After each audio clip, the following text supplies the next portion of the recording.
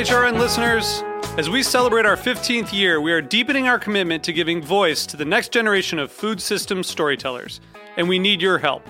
Our internship and fellowship programs help activate new possibilities for underrepresented and underestimated young people through experiential journalism, audio engineering, and production training. Through these unique programs, HRN helps food equity stewards build essential workforce readiness skills that expand their potential and foster economic mobility. Please consider supporting these critical programs. And with a minimum donation, you can be entered to win a dinner for two at an amazing restaurant in one of 8 cities and tickets to a concert at a great venue in one of those cities. We have incredible partners across the country who have donated, as they also share our passion for helping to educate the next generation of food systems storytellers. Check out heritageradionetwork.org/15 to donate and enter to win today.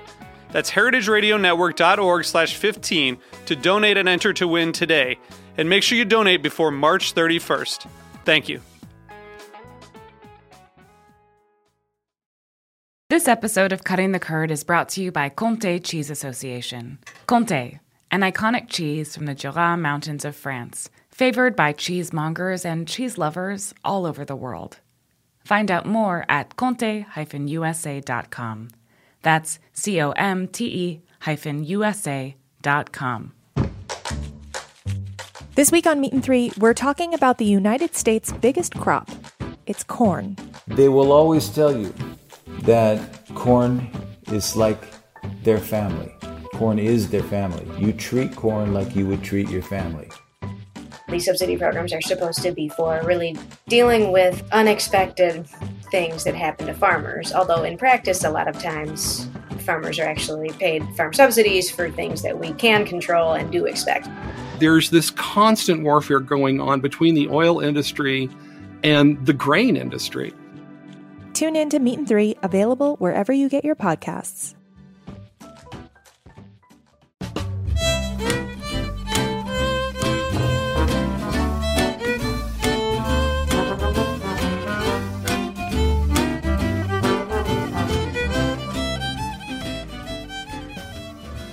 Hi, and welcome to another episode of Cutting the Curd.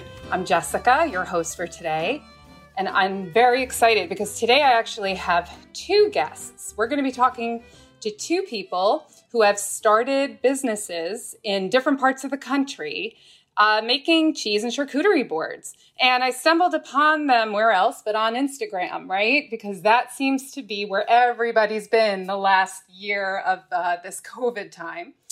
But I just wanted to back up a bit, because when COVID hit the United States, cheese and charcuterie boards were already all over social media and had been for a couple of years.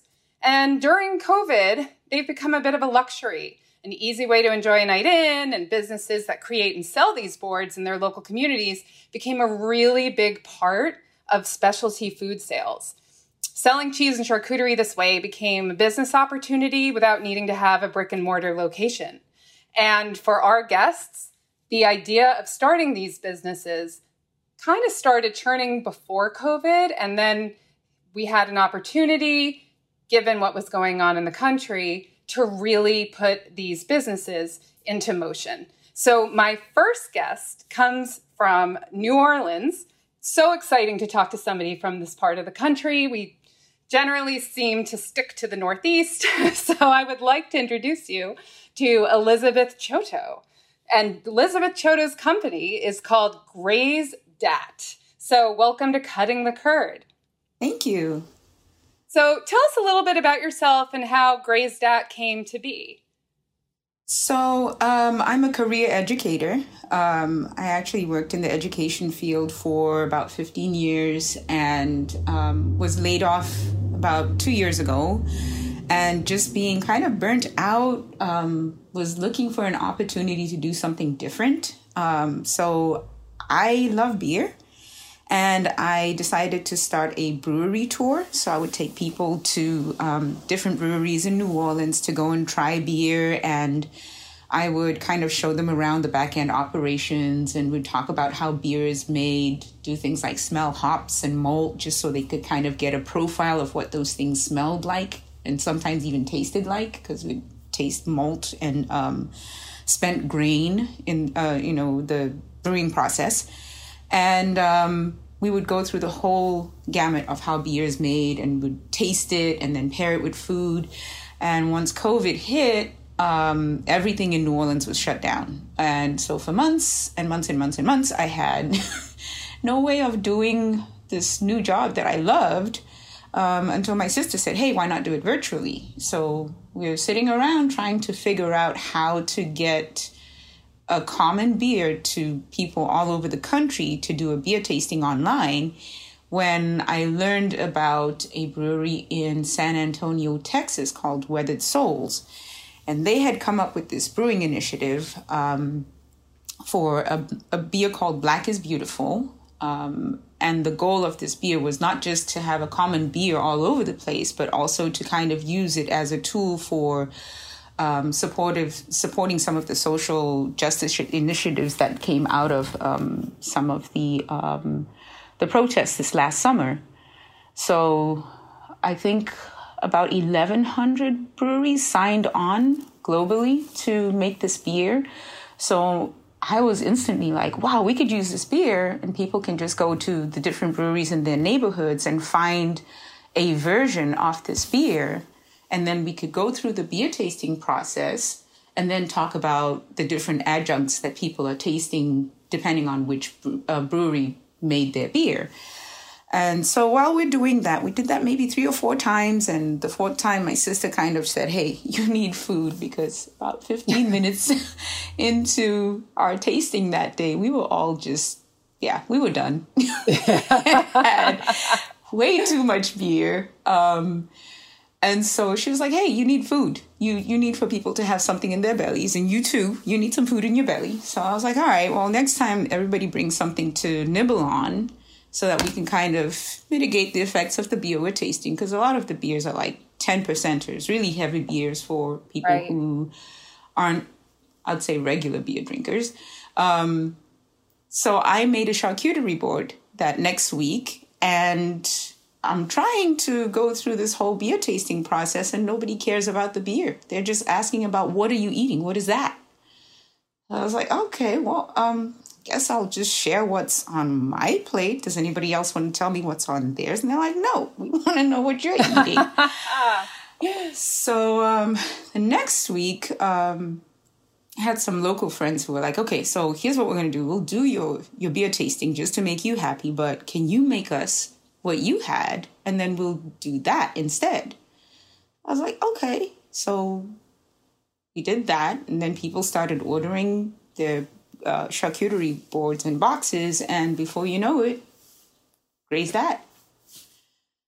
So you tapped into something. That's amazing. And, for the cheese world, we love our beer. We love our craft beer. I think beer and cheese speak a lot of the same language. They share a lot of the same descriptors, right? And so it seemed like a natural progression for someone like me coming from the cheese side.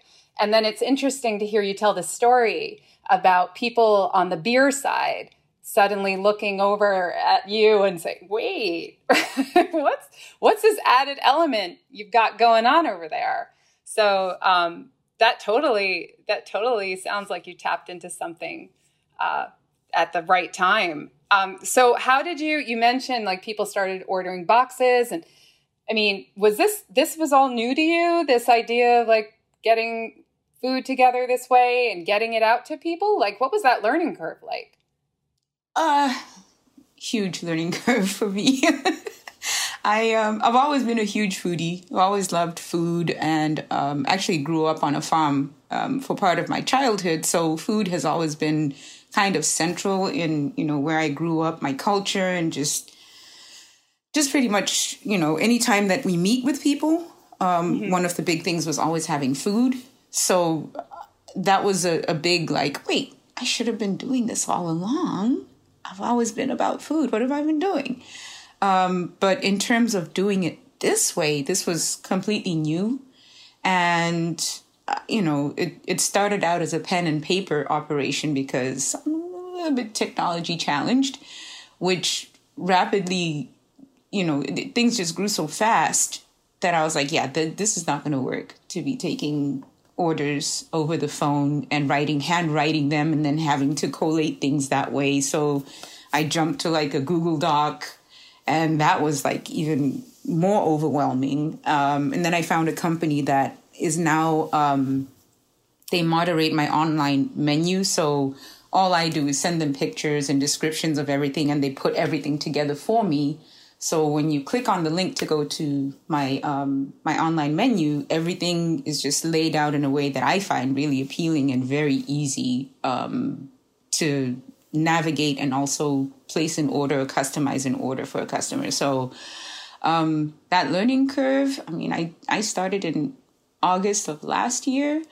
It's been pretty steep. Had to learn a lot. Yeah, I mean, I was thinking particularly about the digital marketplace side and all of the tools available to people starting businesses out of their homes or where you're doing transactions virtually. That must have been all new. And it feels like their tools are constantly being developed for that as well. So what about in terms of marketing? Because like I mentioned, I found you on Instagram. And I was wondering, like, what that was like, and using Instagram and Facebook, and how did you get the word out about your business? So, I mean, all of this just has felt like right place, right time. One of the people that I made one of my very first grazing boxes for posted her box on a Facebook group called Where Black Nola Eats. And that just that one post, I think, got like 500 responses and I don't know how many likes and, you know, like comments and everything else she got total, but there was quite a lot of interest. And just from that and then jumping over to Instagram, I was just like, these are the two places where I'll play: Facebook, Instagram, and marketing in this group. So it's just been, I think it's just been a journey in learning how to appeal to the two different, well, it's not necessarily two different groups, but, you know, people on Instagram they're on Instagram because of the visuals, and seemingly people on Facebook like to read. So having to figure out how to market the same type things and balance that it's been really interesting.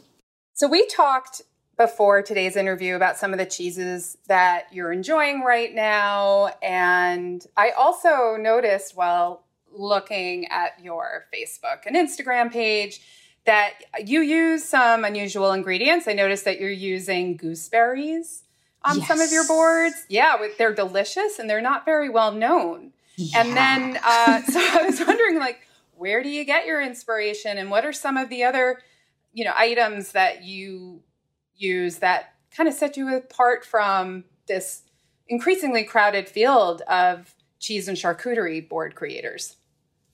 So a lot of my inspiration is really drawing from my childhood and growing up on the farm. We were fortunate enough as kids to have had an orchard where we could just, you know, go and get fresh fruit at any point in time. Like, there was never any reason to say, hey, Mom, I'm hungry. Can I have whatever? There's a whole orchard of stuff. And she would say that all the time. It's not dinner time yet.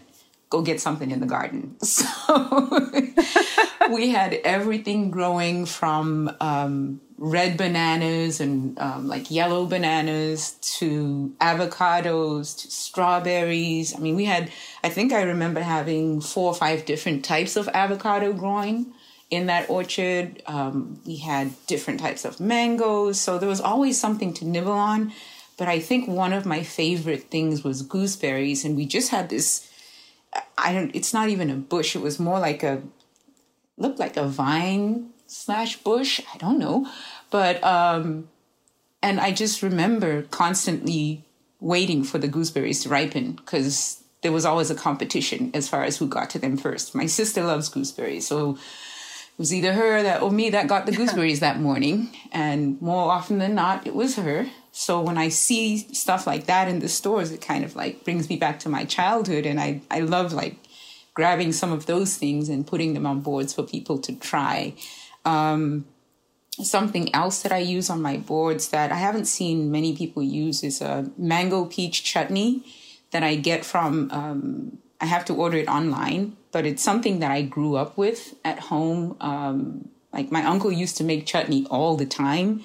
And now that I found this brand of chutney that tastes so much like his chutney, I buy that all the time and put it on my boards because it's kind of like this little hug from Southern Africa to people here. And I've found that it's so interesting how people initially are kind of like, I don't know if I want to try that. And then they try it and all of a sudden they're like, hey, can I have more of that? I need 2 or 3 containers of that. Like one is not enough. So it's pretty cool to take these little bits and pieces of my childhood and share them. And at the same time, I go to the farmer's market and find things that are like local here. So one of the favorites that's now maybe my most popular meat on the boards is Cajun turkey. That people are just kind of like, this is like a Louisiana hug right here. Let's do more of this. So and I think that's kind of also reflective of what New Orleans is. There's just so much in the food culture here that you can draw from pretty much anything and put it on a charcuterie board and somehow make it work. You and I also talked about, you mentioned Big John's Cajun from Beehive. Yeah. I mean, and that's coming out of Utah, but it's got a home in New Orleans. Oh, that paired with the Cajun turkey. I'm like, let's play with those 2 things and then add the chutney on there. Oh, good day. That sweetness with those spices. I can imagine. I can definitely imagine. What beer would you put with that? I'm just curious. Oh my goodness. I'm going to keep it so Louisiana. Go for it. My favorite beer right now is a honey ale made by Cajun Fire. And it's just very light and crisp and kind of just lightens up some of those spices that you get with the cheese and like the heaviness of the cheese and like some of the spices, but it just brightens everything. And is that a little bit of a lower alcohol level? Yes, it is. I think it's like a 5-point-something%. Don't quote me on that, but it's one of the lower level IPAs out there. It's really good. Those are great with cheese. When you get into those higher alcohol content levels, that's when things just start to get muddy. And so, which is why I'm always telling people, I'm like, wine is good with cheese, but try the beer. Because I think it's just so, like you said, it's crisp, it's light. It can really pair really nicely. Yeah. So going into the rest of this year and things are opening up and we're getting into, up here we're getting into warmer weather. I know NOLA, it's been beautiful there for a few weeks, according to my daughter who goes to school down there. So where do you see Grazed Dat going? And are you looking at maybe some in-person eventually, or are you going to stick to boards or maybe do events? Where do you kind of see this heading for you? So I'm starting to do some events here and there. I actually had an online board building workshop with about 200 women a couple of weeks ago. Yeah, 200? Yes. Well, that's the magic of everything being online now. It's like, sure, what's the difference between 20 and 200? Exactly. I'm doing the same thing and nobody's really looking at me. They're watching the board. But yeah, that was really well received. And so I'm starting to do more of those type events. And then I've also had a few in-person requests from Airbnb owners who would like to offer a service to their guests where I can either take, a charcuterie board to their guests as a welcome gift, or I can offer an Airbnb tutorial so that we're actually doing an in-home type thing with, a group of people and they're building their own charcuterie board. So that's kind of brilliant. I mean, you can tie right into, like you said, the farmers markets and some local specialties. And yeah, I mean, the possibilities seem like they might be endless at this point. Yeah. And I want to ask about charcuterie. There's all this new lingo coming around this industry as these new business opportunities pop up. And so what is charcuterie and what kind of formats do your boards come in? So I'm actually not sure who started the charcuterie trend. The first time I saw it, a company called Noble Grays out of Arkansas had made a little charcuterie in a jar, and that's essentially what charcuterie is. It's, putting some meats and cheeses and other little snack items into a jar, usually a mason jar, and that's basically the premise, is to have like a little tiny serving of charcuterie, but something that's like easy to hold with maybe a wine glass or a beer, and good for social distancing as well. And having individual portions for people in this time of COVID. But that's now evolved into little mini charcuterie boats that like you can arrange more things in more creative ways because of the way that the little boat is set up.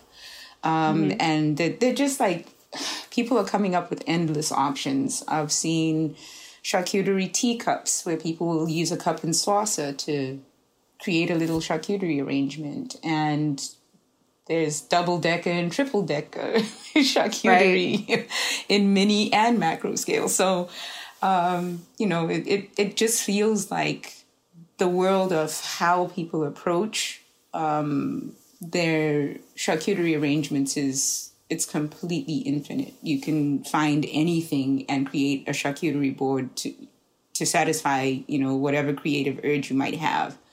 Right. Well, like those hollow numbers that I saw on your feed. Those are my favorite. Oh my gosh. Okay. So unfortunately, I'm sure there's going to be a lot of people copying that after listening to this.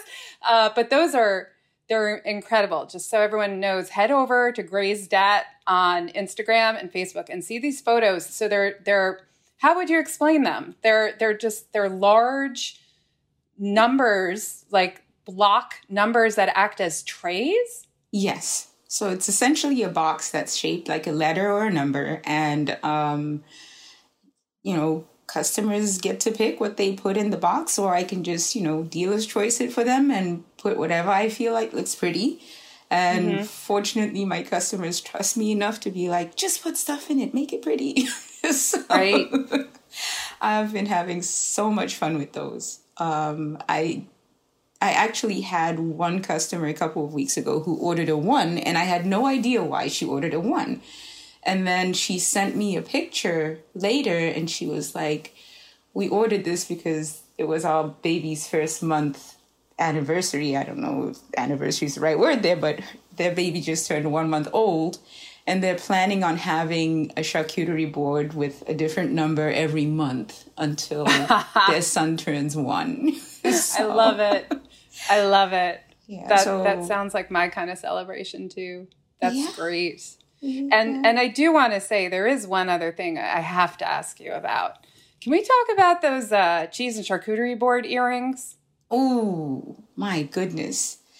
So you have a pair of earrings that are miniature cheese and charcuterie boards. They're brilliant. They're absolutely beautiful. They're the perfect size. They're not like oversized, like they're really done like very delicately. Where did you get those? Those are absolutely amazing. And that is the most brilliant marketing. Oh my goodness. So I had actually had my eye on those at a store here in New Orleans, and they kept selling out before I could get to the store. And then one day, my realtor, who's become a really good friend, was like, hey, Liz, are you home? I want to bring you something. I'm like, what? What is she bringing me? And she shows up and she's like, I saw this and I just thought of you. So here you go. Enjoy. And I'm thinking, ooh, chocolate. No, it's my earrings. And they're just so perfect. Like, they're the perfect shape, the perfect size. They're just, I wear them any chance I get to just go out and say, hey, I'm one of those charcuterie people. Yeah. Yeah. So, I mean, there's a lot of reasons for people to check out Grazed At and see what you're up to and get inspired, tell their friends in New Orleans and in the area about you and your business. And, you know, I have to say, because I'm a former educator, my next guest, she's a former teacher. You know, I just think it's interesting that, you know, there's many of us who made the leap from education into food. And you talked a little bit about it earlier in the interview, but, you know, starting your own business in this time of serious upheaval and just so much going on, scary times, frustrating times, just, you know, how are you feeling right now? Like, how would you, I mean, I mean, you know, it's been such an adventure for everybody the last year, and to launch your own business, and it sounds like it's successful. Like, how are you feeling? Ooh, I don't know. I don't know. It depends on the moment in the particular day you're asking about. Like right now, I'm just very grateful that this is something that people here have noticed and taken an interest in and continue to support, you know, by sharing with their friends and ordering boards and just, you know, sometimes even just sending a, hey, this is like really awesome, do this again.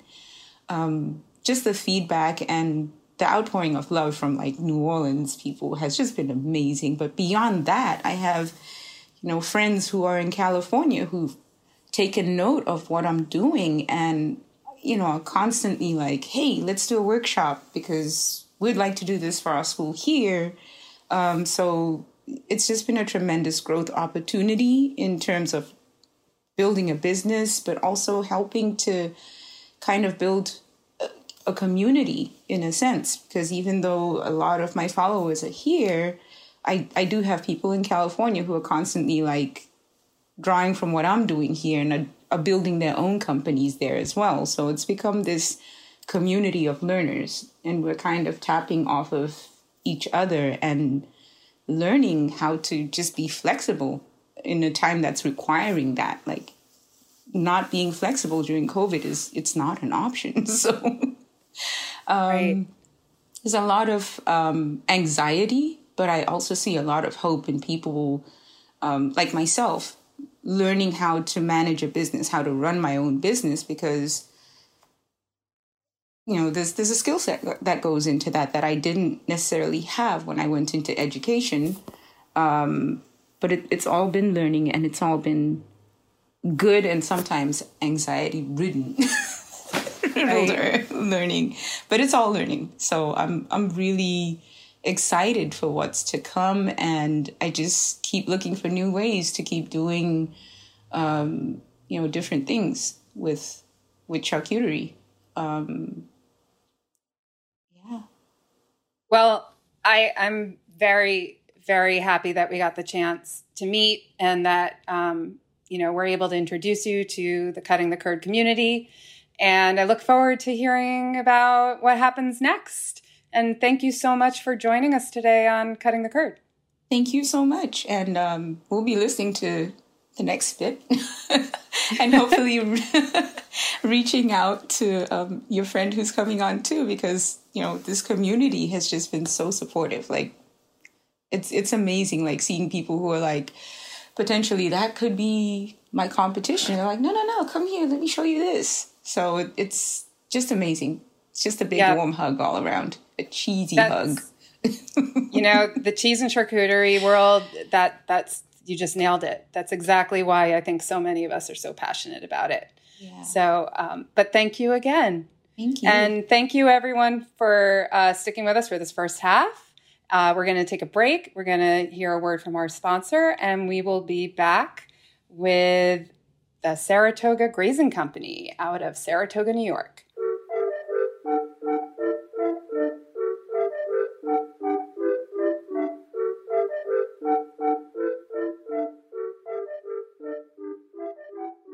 This episode of Cutting the Curd is brought to you by Comté Cheese Association.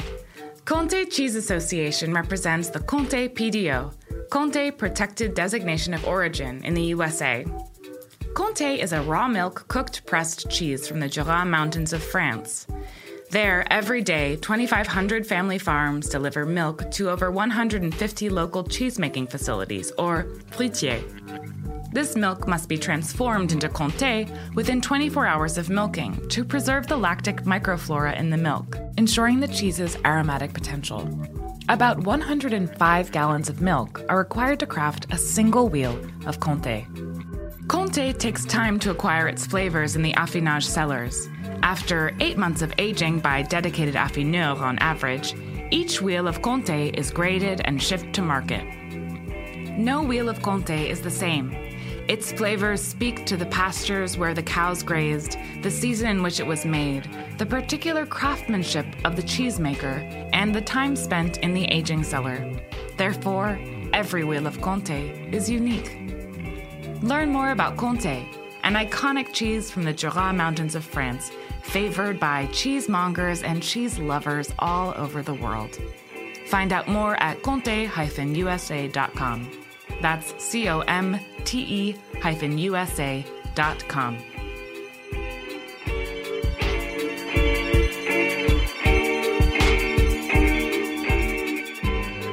Welcome back to Cutting the Curd. I'm Jessica, and we are talking today with a couple of charcuterie and cheese board company owners that got started during 2020 and the pandemic. And today I now have Erica Dibble, who is the owner of Saratoga Grazing Company in Saratoga, New York. Welcome to Cutting the Curd, Erica. Hi, thank you so much for having me. So we just spoke with another cheese and charcuterie board extraordinaire, Elizabeth Chodo, down in New Orleans. And I wanted to get a sense of what's happening up there in Saratoga. Can you tell us a little bit about your company and how you got started and what your background is? Sure. So I definitely have an interesting background because it is definitely not food related in the sense of like training or anything. So growing up, I am Swiss. That is my family's background. My father's from Switzerland. So a love of cheese was instilled in me probably in the womb, because like it just is. I mean, if you know, Switzerland, they're all about the cheese over there. It's in your blood. Yeah, it's in your blood. It's the mothership for cheese lovers. So, raclette fondue, it was just always a part of the lifestyle growing up. Fast forward to, going to school and stuff. I was actually an elementary school teacher for 10 years, which is not food or cheese related at all. And I took a pause from teaching when I took an extended maternity leave back in 2016 with my daughter. And while I was on maternity leave, of course, I was caring for my daughter and all that, but also I was just looking for something more creative to do, and entertaining and food, throwing parties, hosting. That was just kind of always my go-to, I guess you could call it almost like a hobby. It was just like a passion of mine on the side. So in about the fall of 2019, my sister and I were talking, and she was like, she's super passionate about food as well. And we were in her apartment in Hoboken, and she's like, what about an ice cream shop? And I was like, I mean, ice cream, of course, is so delicious. Also a milk-based product. So very good. But I was like, it's kind of like a pretty full market already. And I was like, you know what the people want? The people want cheese. So she was yeah. And my sister always made like these big giant cheese boards. Also, we always had them at family events on the holidays. Like they were always full of cheese breakfasts where croissants and brie and, so Gruyere, all the good cheeses, the rich cheeses. And so we kind of like came up with that idea then. And then, January 2020 happened, and I was like, new year, new me. I'm going to go for it. I had a logo designed. I was ready to go, started making boards for my friends. And then March, of course, came and boom, hit us with a pandemic. And it happened I think I released my logo on March 14th, 2020 for like, hey, welcome to Saratoga Grazing. And I was like, wow, what a day to announce a logo for a business for like a shared communal food business when they're like, don't touch anyone, wash your hands, don't let, so I had to kind of put a pause for a moment to like catch my breath and kind of like pivot like a lot of businesses had to do at that moment. They had to do like a big pandemic pivot. And I was it really hadn't even started yet. And I was like, wow, I'm going to really have to pivot here. So I took a pause for like 2 months, then Memorial Weekend. I was like, let's go for it. This is the way the world is. And here we are, Saratoga Grazing Company. Amazing. Amazing. And I think, correct me if I'm wrong, but when we talked before this interview, did you say you made 1,000 boards during practice? Maybe it wasn't 1,000. Maybe I probably over my life have made 1,000 or eaten 1,000 cheese boards. I think I was saying like I have had practice in the last year with like over 1,000 boards, like to just continue to grow. And right. Like how many boards would you say you're making in a given week? I mean, the holidays during the holidays, Christmas week with New Year's, Christmas Eve, Christmas Day, people gifting and all of that stuff, that week, I probably did upwards of like 300. Wow. boards. Do you have help or is it pretty much just you? I have help in the sense that I can cry to my husband when I'm panicking. It's just me right now. We got a one-woman show. My husband will hop on and do deliveries. My mom has hopped in and done some deliveries and stuff. But as far as what's going on right now, we are operating as a one-woman show right now. So it's pretty wild. It's been wild. So what has the response been like, and where are people finding you? How are you marketing yourself? The response has actually been, I didn't expect the response to be so huge so fast. Most of my marketing was done through social, actually not most of it, like all of my marketing has been social media and word of mouth. Saratoga is a really cool little city. It's very like support local, support the community. So that part has been really nice for me and spreading the word because of that tight-knit community here. But social media has been like pretty much the only way that I have advertised myself so far. So that was actually really surprising how fast that went. The first weekend, for like my first weekend, I probably did 20 boards, which, now I'm like, 20 in a weekend, like, but that was like the good old days. The good old days, but that was huge for me. And I was like a brand new first weekend. And I was surprised that first weekend too, because of course, like my friends were supporting and ordering. And of course, like I expected them to, and that was amazing. But then I had like people that I never even met before in my life, just like ordering up. And I was like, this is really cool that this word spread. I think I teased it out for 2 weeks on social media. So just like posted in my stories. I just like hyped it up. I made some example boards, and it just kind of from there, like I haven't really sat down to catch my breath since. Yeah, you talked a little bit about Saratoga, and for those who aren't familiar with the area, that's also quite a hospitality-driven area. You have, the racetrack, like the horse racing is really big up there, and there's the spa, there's colleges. So, without the hospitality factor and getting started really within just like the community of people who live there and work there. As things are opening up, are you seeing your business change, or like what are you looking at as the weather is getting warmer and the restrictions are starting to ease? Yeah, because you would think like, oh, restaurants and all that stuff is opening again. But my main idea when I was thinking about opening this was actually to make it like tourism based in the fact that like we have the racetrack. So we have those 6 weeks. Well, I think they extended it to 8 now, but those, those weeks in the summer where we have like tons of people coming in, and our racetrack is really cool because you're able to bring in your own food. So I was, when I was first coming up with this idea, I was like, that would like, how amazing if you could like grab a box or a board of charcuterie and cheeses to bring with you to the picnic area at the track. Like you can bring in your own wine, you can bring in your own beer. So like, what a cool, like, complimentary item to bring in for all of that for the day. So we also have SPAC where the New York City Ballet comes up. We have the Philadelphia Orchestra comes up. So you're allowed to bring in your own food for those events too. So I was like, perfect. I can market that because, you can bring in a bottle of wine to watch the ballet.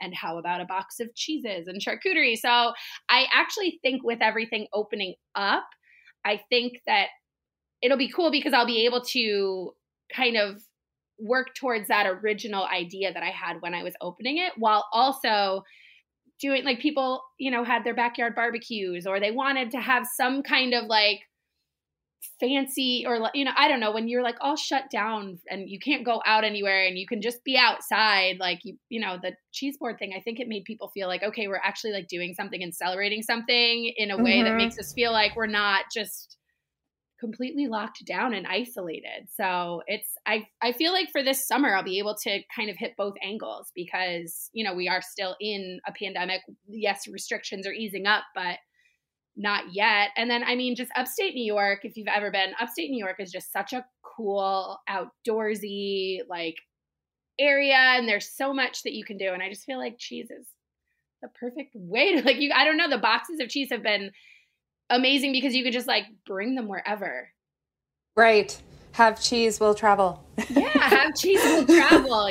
People were like, is there any way that I could like put this in a backpack to hike we have the high peaks up in the Adirondacks, and they're like, can I bring this to the high peaks? And I was like, I haven't figured that out yet, but I feel like I need to because hiking is also such a big thing up here. So that's very true. Very true. Yeah. So like the feedback that I'm getting from people also has definitely been helping me like figure out, like I did little charcuteries for an open house event that, a real estate company had up here because they're like single serve little tiny mason jars. And it had, just like bites of each type of cheese, meat, some crackers and some accoutrements. And it was just like a cool way to still make like an open house feel like, an event, but like it was socially distant and approved. So it's been cool. And the other thing when I think about that part of New York, I think about just your geographic proximity to so many great cheesemakers. Oh my gosh. We are in a really, really, really good location for that because we have, the upstate New York cheesemakers.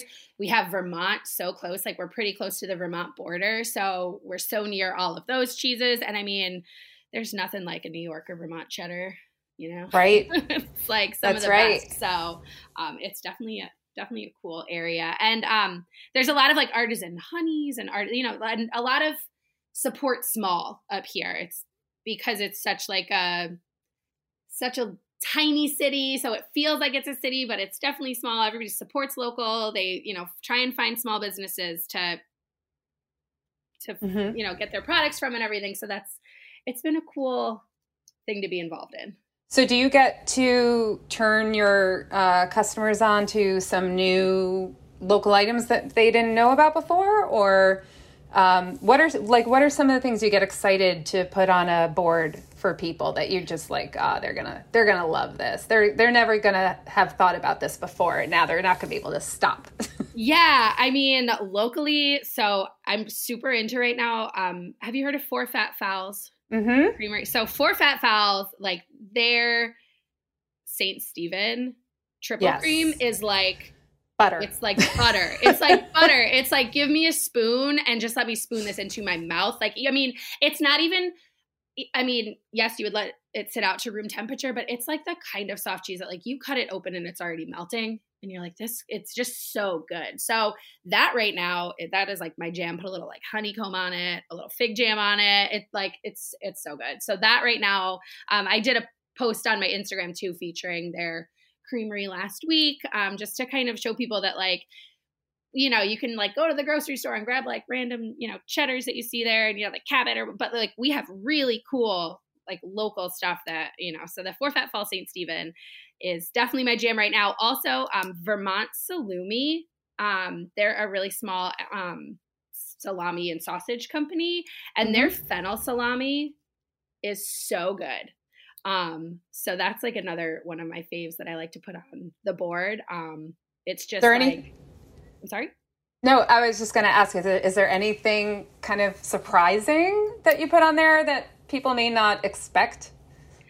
I mean, like the holiday boards and stuff, I kind of try and get like whimsical with my boards also. But one thing in the summer that people like really loved that I was putting on my boards, and this is like accoutrement wise and stuff, but kiwi berries. Kiwi berries. Have you seen them?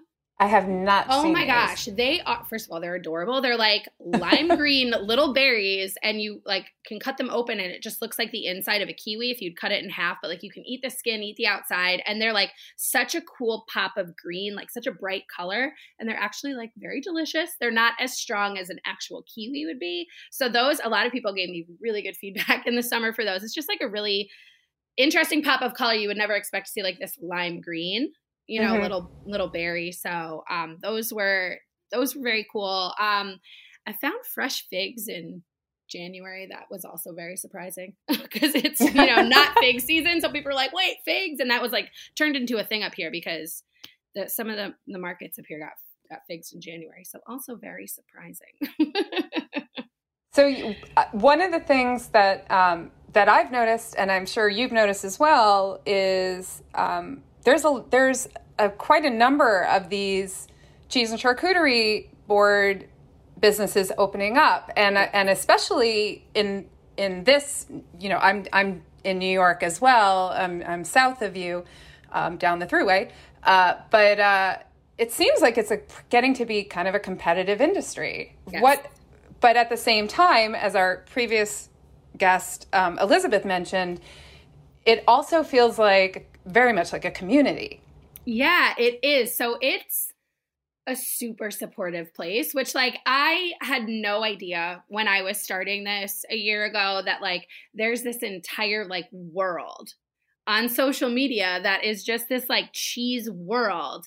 It's so crazy to like think about that because I was just like starting this little board business and I had no idea that I would meet women, a couple men too, but mostly women from all over the country that are doing the same thing who actually have become like, I've never met them in person, but some of them, like I have their number and I text them. There's a girl, Nadine in Albany, who like we became cheese friends now. And she's, 30 minutes away, and we like are friends through this cheese community. So it definitely is becoming more competitive. You do see businesses popping up and stuff, but in the whole, most people that are involved in this arena are super supportive of one another, even if they're in the same area. So that's been really cool to see also because, you would think like, there's just so many cheese lovers in the world that there's room for everyone. There is.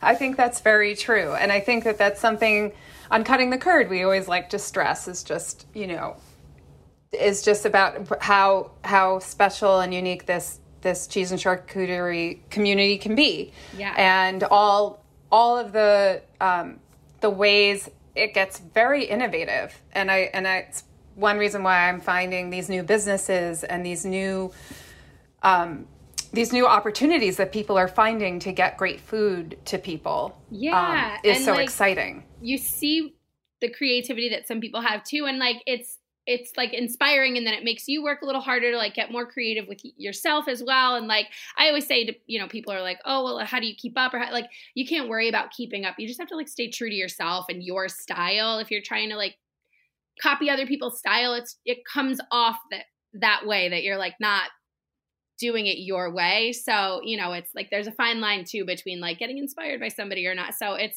that's something I always tell people, just like be yourself and do it the way that you originally like that you wanted to do it, like grow and learn, of course, but keep it real, be yourself. Yeah.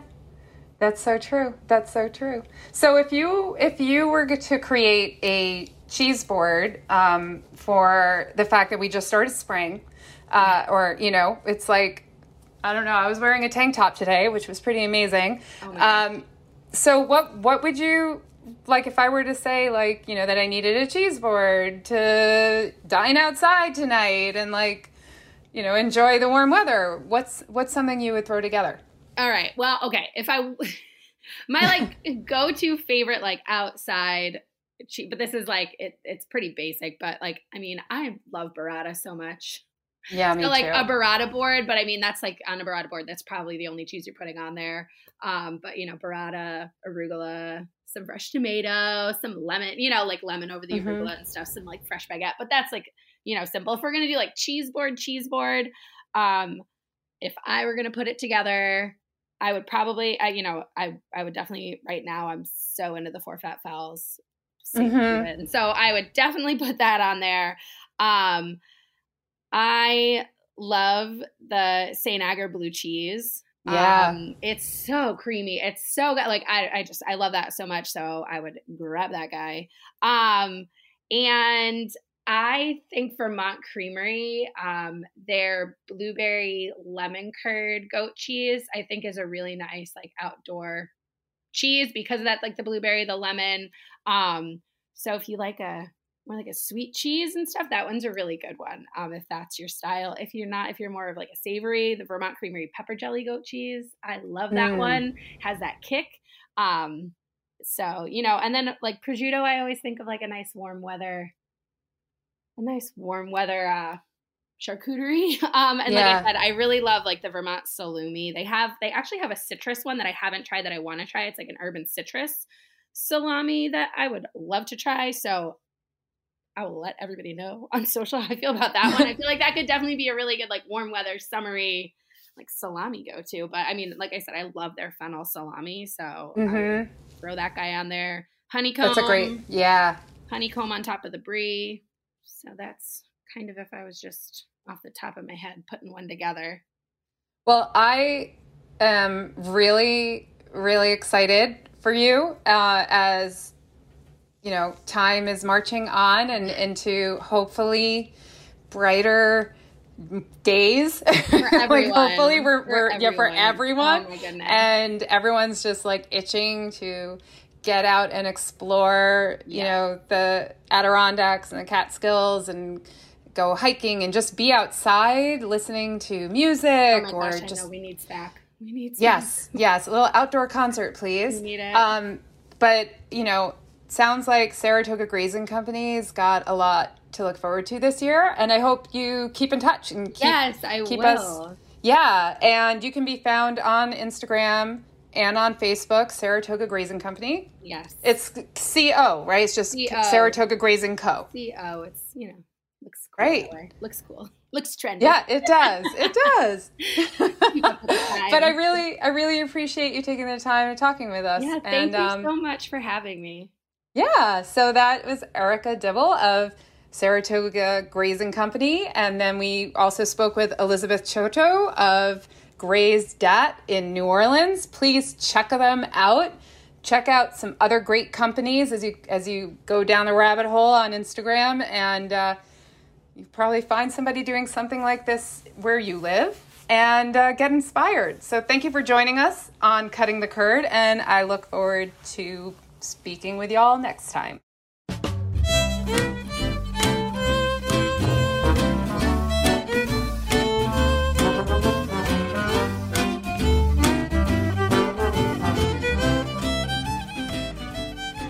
Cutting the Curd is powered by Simplecast.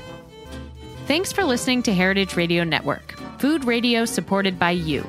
For our freshest content, subscribe to our newsletter. Enter your email at the bottom of our website, heritageradionetwork.org. Connect with us on Instagram and Twitter at heritage_radio. You can also find us at facebook.com/Heritage Radio Network. Heritage Radio Network is a nonprofit organization driving conversations to make the world a better, fairer, more delicious place. And we couldn't do it without support from listeners like you. Want to be a part of the food world's most innovative community? Subscribe to the shows you like, tell your friends, and please join the HRN family by becoming a member. Just click on the beating heart at the top right of our homepage. Thanks for listening.